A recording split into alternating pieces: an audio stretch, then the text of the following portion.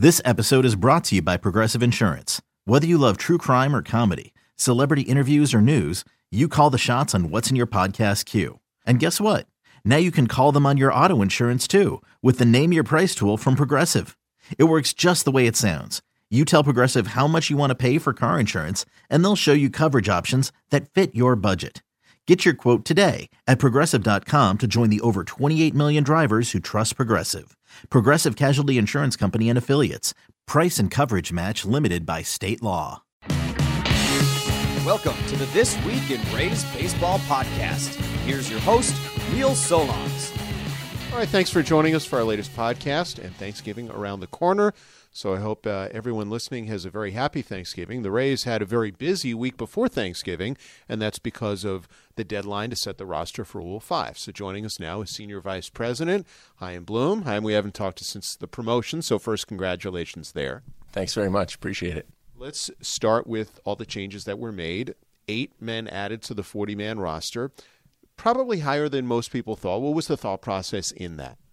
It was a larger number of guys than we usually add. And I think for us, that just means that we had a lot of players in our system that we thought were going to be very valuable to us in the future and that we didn't want to risk losing in the Rule 5.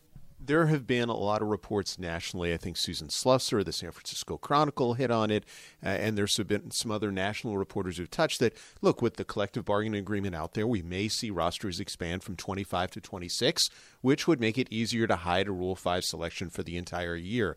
Is that something you guys at least had to consider in adding 8 players? Well, you do have to consider anything that might happen, but I think even under the current rules, we've seen teams be very aggressive taking players in the Rule 5. And obviously there's some cost to protecting those players. It does take up a spot on your 40-man. So I think for us it's really a question of weighing the risk that you might lose this player and lose him for good, versus the reward of what he might be able to be for you in the future. The outside pundits, I think, probably correctly predicted that guys like Willy Adames, Daniel Robertson, and then pitchers Chi-Wei Hu, Ryan Stanek, Jamie Schultz were probably the automatics. But let's just touch on them and how many of those guys can maybe help the Rays at some point in 2017. Well, you're right that those guys were widely suspected to be added to our 40-man, and certainly we internally felt the same way. And I think really for just about all of them, there's a chance that they could contribute at some point this year. You mentioned 2 infielders in Robertson and Adames, who we both think very highly of, guys that we got as major pieces of trades, and they're both coming along really well, and look forward to them contributing. And then those arms, all 3 of them, bring big league stuff, and they bring power to a pitching staff, and they've all got the chance to contribute this year. I don't think anyone was surprised that either Austin Pruitt or Hunter Wood or Jose Alvarado were added to the 40-man. What did each bring, and give us an idea as to why all 3 were brought on board? Well, just going one by one, Pruitt is a really interesting guy. He was a 9th-round pick, senior sign in the draft a few years ago, and one of those guys who just methodically worked his way through our system and kept getting outs. And he added a cutter recently and really became one of the better pitchers in AAA. And a guy who is not going to overpower you, but with the assortment of stuff that he has, just really knows how to pitch. And he's a guy who became one of the most reliable options on that Durham staff, and someone who we think is going to be able to pitch in the big leagues. Talking about Wood is a little behind Pruitt in our system. He's finished the year in Double-A. And another guy who, the physicality isn't going to wow you. He's a little bit on the smaller side, but the stuff is big league. I mean, he's got a good fastball, and in the past, when he was in the bullpen in Low A, we've seen him up to 97, 98, and a very good breaking ball, too, that we think is going to play at this level. And finally, Alvarado, who is sort of a wild card. He was kind of a late bloomer. And this is a guy who's left-handed pitcher who will absolutely wow you with his stuff. He's been up to 100 with the fastball. He's got a nasty breaking ball. And for him, we've seen his ability to pitch and his command start to improve really late in the season, and then now pitching this winter in the Venezuelan Winter League. In a day and age where we see so much physicality out of Major League bullpens, you added Stanek, Schultz, and Alvarado. Alvarado's the only one and Stanek have both hit 100.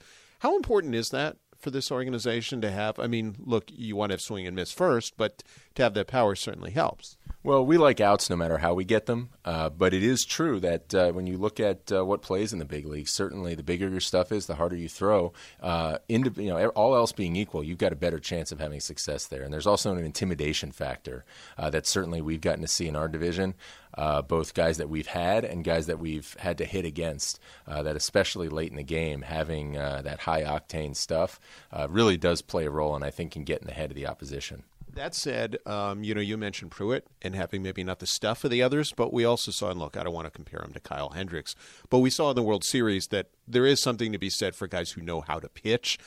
How important does that come into play? Because you start to see teams become copycats, and if you expose them, maybe some lesser team says, hey, we'll try him as a starter or a long man to see if he can survive up here. Yeah, that was exactly part of our thought process, is that you've seen a guy like that be that successful at AAA and really show an ability to use a number of different pitches and get guys out. And as we've seen and we saw in the World Series, I mean, you can get outs at the major league level against very good hitters without lighting up the radar gun if you really know how to pitch and you're really able to execute.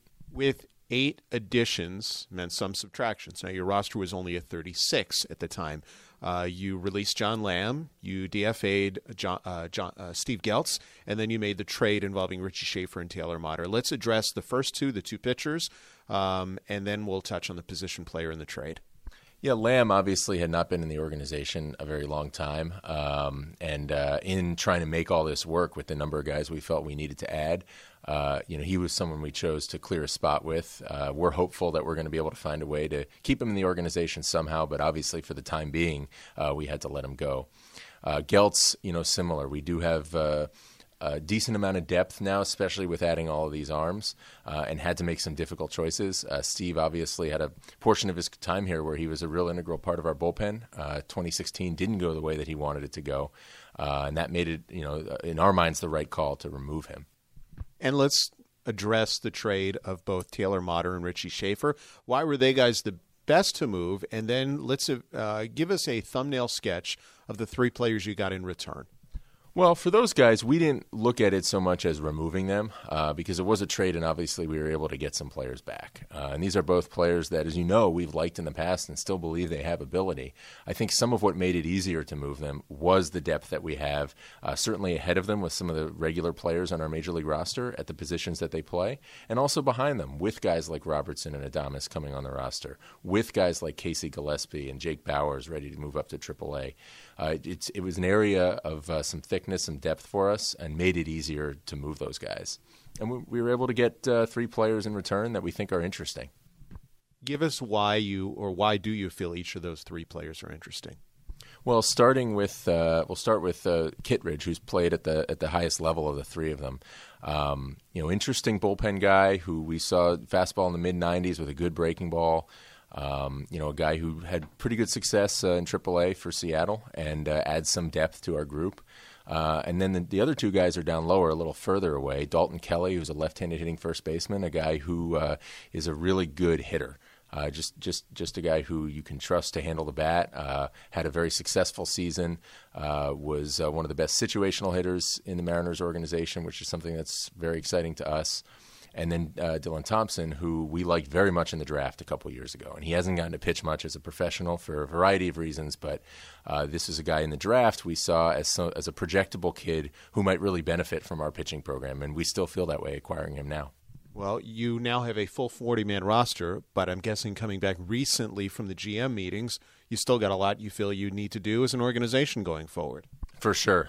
Friday's moves are really just kind of a dividing line in the offseason where we do need to set that roster, but we still have tons of work ahead of us. And we laid, hopefully, a lot of good groundwork and a lot of conversations. The GM meetings, it was a very busy week, just to get a better idea of what the market looks like, both the free agent market and the trade market, and then things that we might be able to do to shore up our roster. Well, good luck in that end, and have a great Thanksgiving with you and your family. Thanks, Neil. You too. That is Chaim Bloom, and we certainly appreciate him joining us on our podcast. And our next guest just was nominated for a big award, so we're happy to have on a nominee and finalist for the Florida Sportscaster of the Year. No surprise there.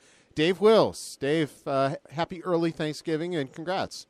Neil, thank you, and thank you very much. And, I know Andy was the Florida Sportscaster of the Year in 2015, so it was a tremendous honor for him, and deservedly so. And I think, Andy was eloquent. I mean, it was an Andy Freed Award, but, he made note many, many times it was more of a we award. And like I've said many, many times to whoever will listen to me, I think we do as good a job as anybody in Major League Baseball from the time we go on the air with your pregame show, get through that, and then do the game, and then get to the postgame show and get through it, of any team in Major League Baseball. So while my name is on the finalist list, although I think I heard, Mick Huber call a 98-yard touchdown this weekend that was absolutely spectacular. And who knows, he might be able to ride that to the championship. But nonetheless, it is a humbling, and I am honored that my work was, and our work, as I said, was recognized this past season. Well, it should be, and I appreciate the kind words as well. This was a busy week from a race perspective. We just heard from Chaim Bloom. Let's take a look first at the trade. I don't think any of us were that surprised if someone would have said at the end of the year that either Taylor Motter and or Richie Schaefer would have been moved based on what was ahead of them and what was behind them, and also they had a tough 2016. Yeah, I'm going to start with Taylor Motter first. It was a very, very disappointing situation for him. I'm sure he would have liked to have done better on the field. I expected more from him on the field and even off the field. I had heard that he was kind of a high-energy guy, and heard some real good things about him from what I saw a couple of times in spring training, and then what he did while he was with our AA team in Montgomery, and then obviously Player of the Year a couple of years ago with the Durham Bulls. And he really just did not do what I kind of expected him to be able to do. And looking at his actual game, there were a lot of shortcomings that I really didn't expect to see.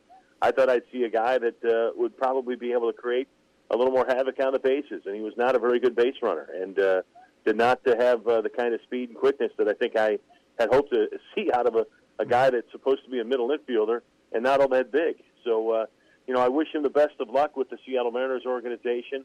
Obviously there were a few other things that popped up through the season that people have alluded to that probably led to him not coming back as he did in September. But wish him the best. It's a new chapter for him, and hopefully he can turn the page. And as far as, Richie Schaefer is concerned, I've heard from a number of people around the area about giving up on a number one draft pick. But, Richie, first of all, what a class individual and what a nice guy. I mean, if he played as good as a nice guy as he is, he'd be on his way to an all-star career. A guy that would always take time to talk to you, to say hi to you, to spend some time if he's in the dugout and find out what's going on. And, not a lot of guys are like that. But, if you think back to Richie's career, and I know you've followed it just as closely, if not closer than I have, I mean, he really only had one really decent year in the minor leagues, and that was 2015. And, this was a guy that I think we had some high expectations for, a guy that we had hoped that would develop into a power-hitting corner infielder or DH. And it just didn't work out consistently enough for him. And I'm with Andy. I know Andy made mention of it many, many times during games, and we talked about it privately, too. I just don't know how that swing, as it is right now, is going to play on a consistent basis in the big leagues. I really don't. I mean, that swing is as long as it gets. And, yes, when he makes contact, it's going to go a long, long way. But the contact, unfortunately, for him and for us last year was few and far between. I would agree on all ends. Completely classy kid.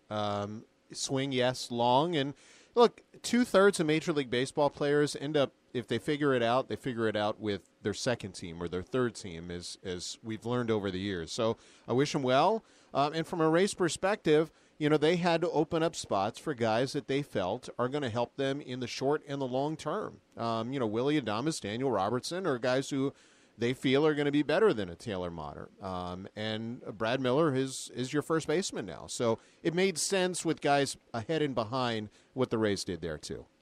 It did. I mean, we've always got it's a fine balancing act. And now with, again, Matt kind of being pushed a little further upstairs and Eric Neander running the day-to-day operations with Chaim Bloom, not only do they have to worry about what's happening in late November of 2016, but they've got to start sitting there going, all right, well, what's going to happen in 2017? How will this affect 2018? So it's a balancing act for our baseball operations department. And, time just seemed to run out on both Richie Schaefer and Taylor Motter. And, at the end of the day, too, I mean, we finished with almost 100 losses with them.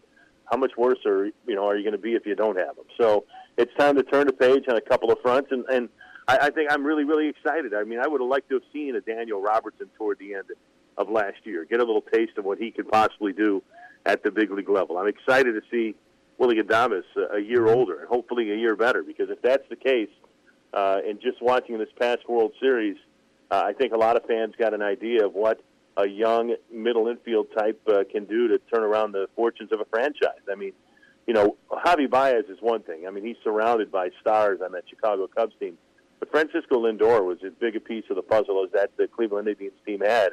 And while they're battling the Cubs to a seventh game into extra innings without their best player and two of their three top starters, Francisco Lindor was a big, big part of it. Now, I'm not saying Willy Adames can be Francisco Lindor, but what I saw in bits and pieces last year during the spring, I was very, very impressed. And what we're hearing from some of the people down in the minor leagues, they're very impressed with Willy Adames as well. No doubt. And Addison Russell isn't too shabby either. So if if he ends up like that, that'd be okay too.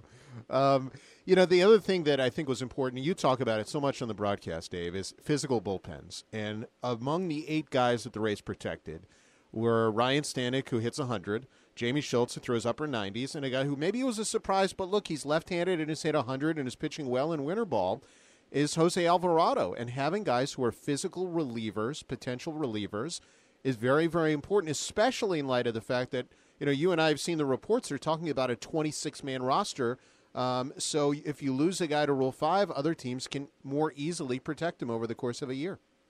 Well, you know, again, like I said, we had some guys that went out there and gave it their all, and they're coming in throwing 89, 90, 91, 92. And, you know, 20, 25 years ago, having a guy coming out of the pen throwing 92, that might have been enough. But nowadays, and again, I mean, you know, the people look at what happens in the postseason and they try to emulate what happened there. And people are making a big deal about this whole bullpen redo where you bring in your number one bullpen guy in the 5th or 6th inning to win ball games or try to save ball games there, as opposed to holding on to them till the 9th inning. Well, I think we also found out that while that was going on, did anybody check to see where Aroldis Chapman's velocity was going the last couple of times he was taking them out?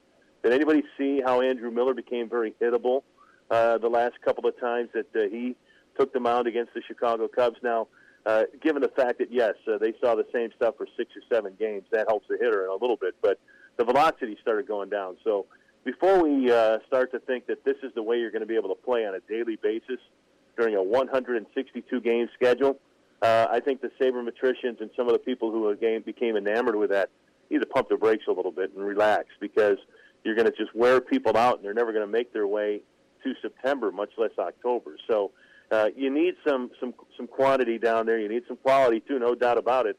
And I'm excited about some of the power arms that we're hearing about at the minor league level. I know I read some of the comments from Mark Topkin in this past weekend's Tampa Bay Times about the kids that can hit close to 100 miles an hour. Now, we've got a kid already there that can hit almost 100 miles an hour in Eddie Romero, and unfortunately it hasn't clicked for him all the way. But when you do get a guy that can throw some strikes and does have some velocity and does have some swing and miss, I think that's a big key with anything else, because we saw that a couple of times in the postseason, too, where a couple of guys would get on with nobody out.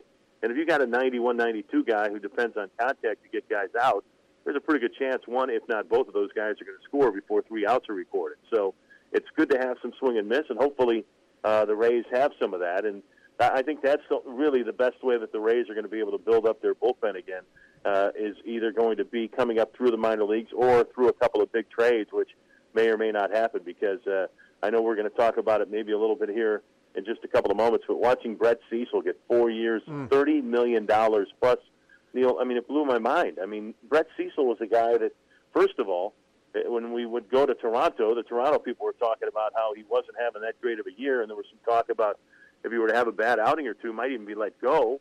And then B, I really was kind of happy when he'd come into a game. Yeah. It didn't bother me last year when Brett Cecil would come into a game. And now this offseason, he gets a 4-year deal for a guy who's already probably overextended his shelf life, and $30.5 million or something like that. That's crazy. Now, the only thing that Brett might have going for him is the fact that he's going over to a new league. I think we both know that the National League might be a little more apt to be able to maneuver through a lineup as a left-handed pitcher in the National League than it would be in the American League, especially the American League East that had some of the big boppers that we've had here over the last few years. But That's just mind-boggling, and I really think it's going to tilt the market toward the big spenders again, and it's going to leave guys like us kind of waiting to see what's left over on the shelves when the big boys are done picking them. I totally agree. And the thing I'm hearing is there's no trade involved too. And I mean, why would you acquire an asset for 4 years, a reliever no less, and pay him that much and not have the ability to move him? And then beyond that, in the day and age, like we're hearing, Greg Holland and how many big teams are on him. A guy like that might have been like a Fernando Rodney several years ago, or a Joaquin Benoit, where the big teams would say, now they're valuing the bullpen more, and they're going out and saying, okay, well, we can pay him, and if he doesn't pan out the first year, he'll pan out the second. It definitely leads to either A, you have to get your bullpen arms through development, if you're the Rays, through trade, or be fortunate and have a guy faulty at the end. Yeah, and just, again, maybe find one of those Grant Belfour or J.P. Howell kind of relievers that just develop out of nowhere. I mean, that does happen. Mm-hmm. But if you're looking for diamonds in the rough, you usually have to kick out a couple of pieces of coal before you actually find that diamond. So that's not the most ideal way to probably try and fill out your bullpen. So it's going to be kind of interesting to see how this does play out. There's no doubt that I still think that that's our number one spot that needs to be addressed if we want to get better in the American League East. I know that, I kind of harped on the catching position for a long time during the middle part of the regular season, but then over the final couple of months, I shifted to the bullpen. The importance of the bullpen, and this, again, it cracks me up that everybody's focusing on the 2016 postseason as being how bullpens came to life. All I got to do is I go back to 2002 when the Angels beat the San Francisco Giants. Think about the Angels and the guys that they were bringing out of the bullpen in 2002. Brendan Donnelly and Steve. I'm blanking on his name now, but there was another right-handed reliever that they would bring out that was a really, really good setup guy, and then they would bring in, as you said, K-Rod, and then obviously Troy Percival. They were 4 and 5 deep back in 2002. So this is nothing new that just came up here during this past off season. It was a little more of a, again, this guy had the 6th, this guy had the 7th, 8th, 9th. But if you think, again, that you're going to be able to throw your number one reliever out there in the 6th and 7th innings and win more games than you lose, I think you're sadly mistaken, because the only reason why it worked for the Indians and it worked for the Cubs at times was, for the Indians especially, Andrew Miller bought into it, and they still had pretty good guys, Cody Allen and Brian Shaw, closing games out behind him. It'd be a heck of a lot different if the Rays last year wanted to use Alex Colomé in the 6th or 7th inning and then had to depend on a few of the guys that they had in the bullpen toward the end of last year to try to get outs in the 8th and 9th. I don't think it would have worked out as well. No doubt. And those two teams had terrific starting pitching in the regular season when healthy, so they ate a lot of innings, which meant that those guys were able to do what they did in October. And so that's important too in the whole perspective on what was done in the postseason. Dave, what's up for you Thanksgiving? Chicago, Florida, what's the plan? We are going to be in Florida for Thanksgiving. We've got just kind of a laid-back Thanksgiving here on the actual holiday, and then we're going to head to Disney for a couple of days the week after Thanksgiving, and then we're going to head to Chicago for a handful of days to go see the family for kind of a combination Thanksmas gathering. We'll be able to see both sides of the family over the 5 or 6 days we're going to be in Chicago in early December, and then back here in Tampa St. Pete for the holidays. So it's in the New Year. So yeah, I miss seeing friends and family in Chicago, but when I started to see that white stuff flying around to the north up there in the Great Lakes over the weekend, I don't miss that at all. No doubt. Enjoy it. Happy Thanksgiving, and we'll talk to you soon, my friend.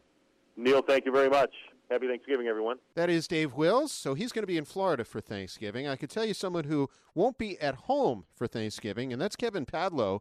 He's one of the players for the Rays minor league system who's actually in Australia. They just started play this past weekend. He had his first home run in Australia. Before he left, I asked Kevin, who came over in the Corey Dickerson trade when he was down here in Instructional League in September, what it was like when he found out he was dealt. Oh, it was definitely different. I was shocked for like a week or so.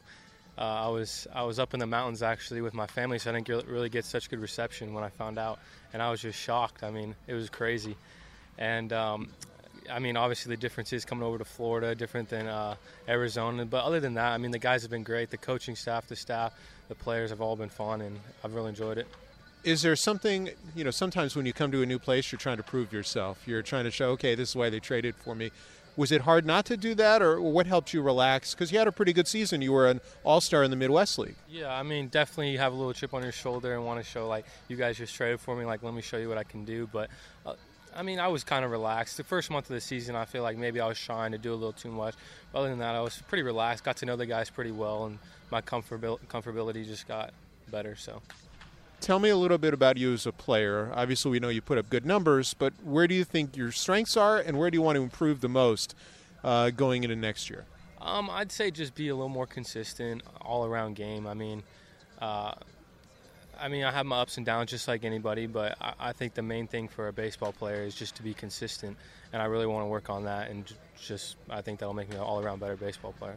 Is there a player that you model yourself after? You began as a high schooler as a shortstop, right? Now you're a third baseman. Yeah.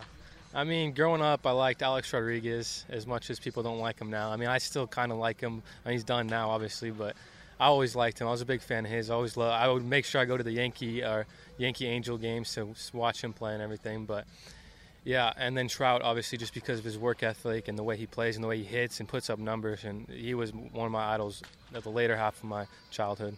And you grew up going to Angel games? Yeah, absolutely. I mean, Angel games were my thing. I mean, my dad was a Dodgers fan, but me and my brother were both Angels fans, so we made him come to the Angel games with us. And Padres I could never really get into either, so, yeah, big Angels fan. But you also grew up playing basketball, too. Was that a tough choice for you?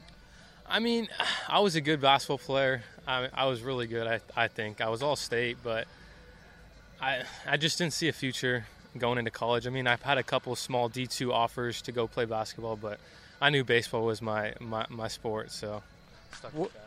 What's your game like, basketball-wise, and do you at least shoot around ever? Yeah. I can put some 3 balls in, and I can bang around down low pretty good too. So I got a little all-around game. Would you fit in with Golden State? What kind of offense you? No, I don't know if I could light it up like them, but I mean, I can show a thing or two. In terms of, growing up in California, what inspired you to start playing baseball? Because you mentioned you were a multi-sport guy. Mm-hmm. Just mostly my dad and the people I surrounded myself with in school and stuff. My dad obviously had a big influence that took me out on the field from day one, and I just fell in love with it. And then I started surrounding myself with more baseball players, and then I took off from there. Obviously, I would think one of the strengths in your game is the power. Yeah. Where's that balance between learning, to put the ball in play when you need to, but also know that you've got that as such a strong part of your game? Yeah, it's definitely a challenge, especially when you get up in the count or you're, like I said, way ahead in the count. You want to just muscle something out of there, swing as hard as you can. It's a challenge to stay focused on just taking your best swing and staying easy with it, and if you hit it good, it's going to go out either way. To not get over anxious and maybe roll over a ball on a 2-0 fastball or something like that. So it's definitely a challenge, but we're working on it. Is that the biggest thing you're trying to make the adjustment to? I'd say being consistent between those two things. I mean, yeah. That's Kevin Padlo. Again, he had a pretty good weekend, his first weekend in the Australian Baseball League, and we wish him well and all the other race prospects there too. Well, we wish you well this Thanksgiving holiday. We thank you for joining us, and our next podcast after the holidays, we'll talk to you soon.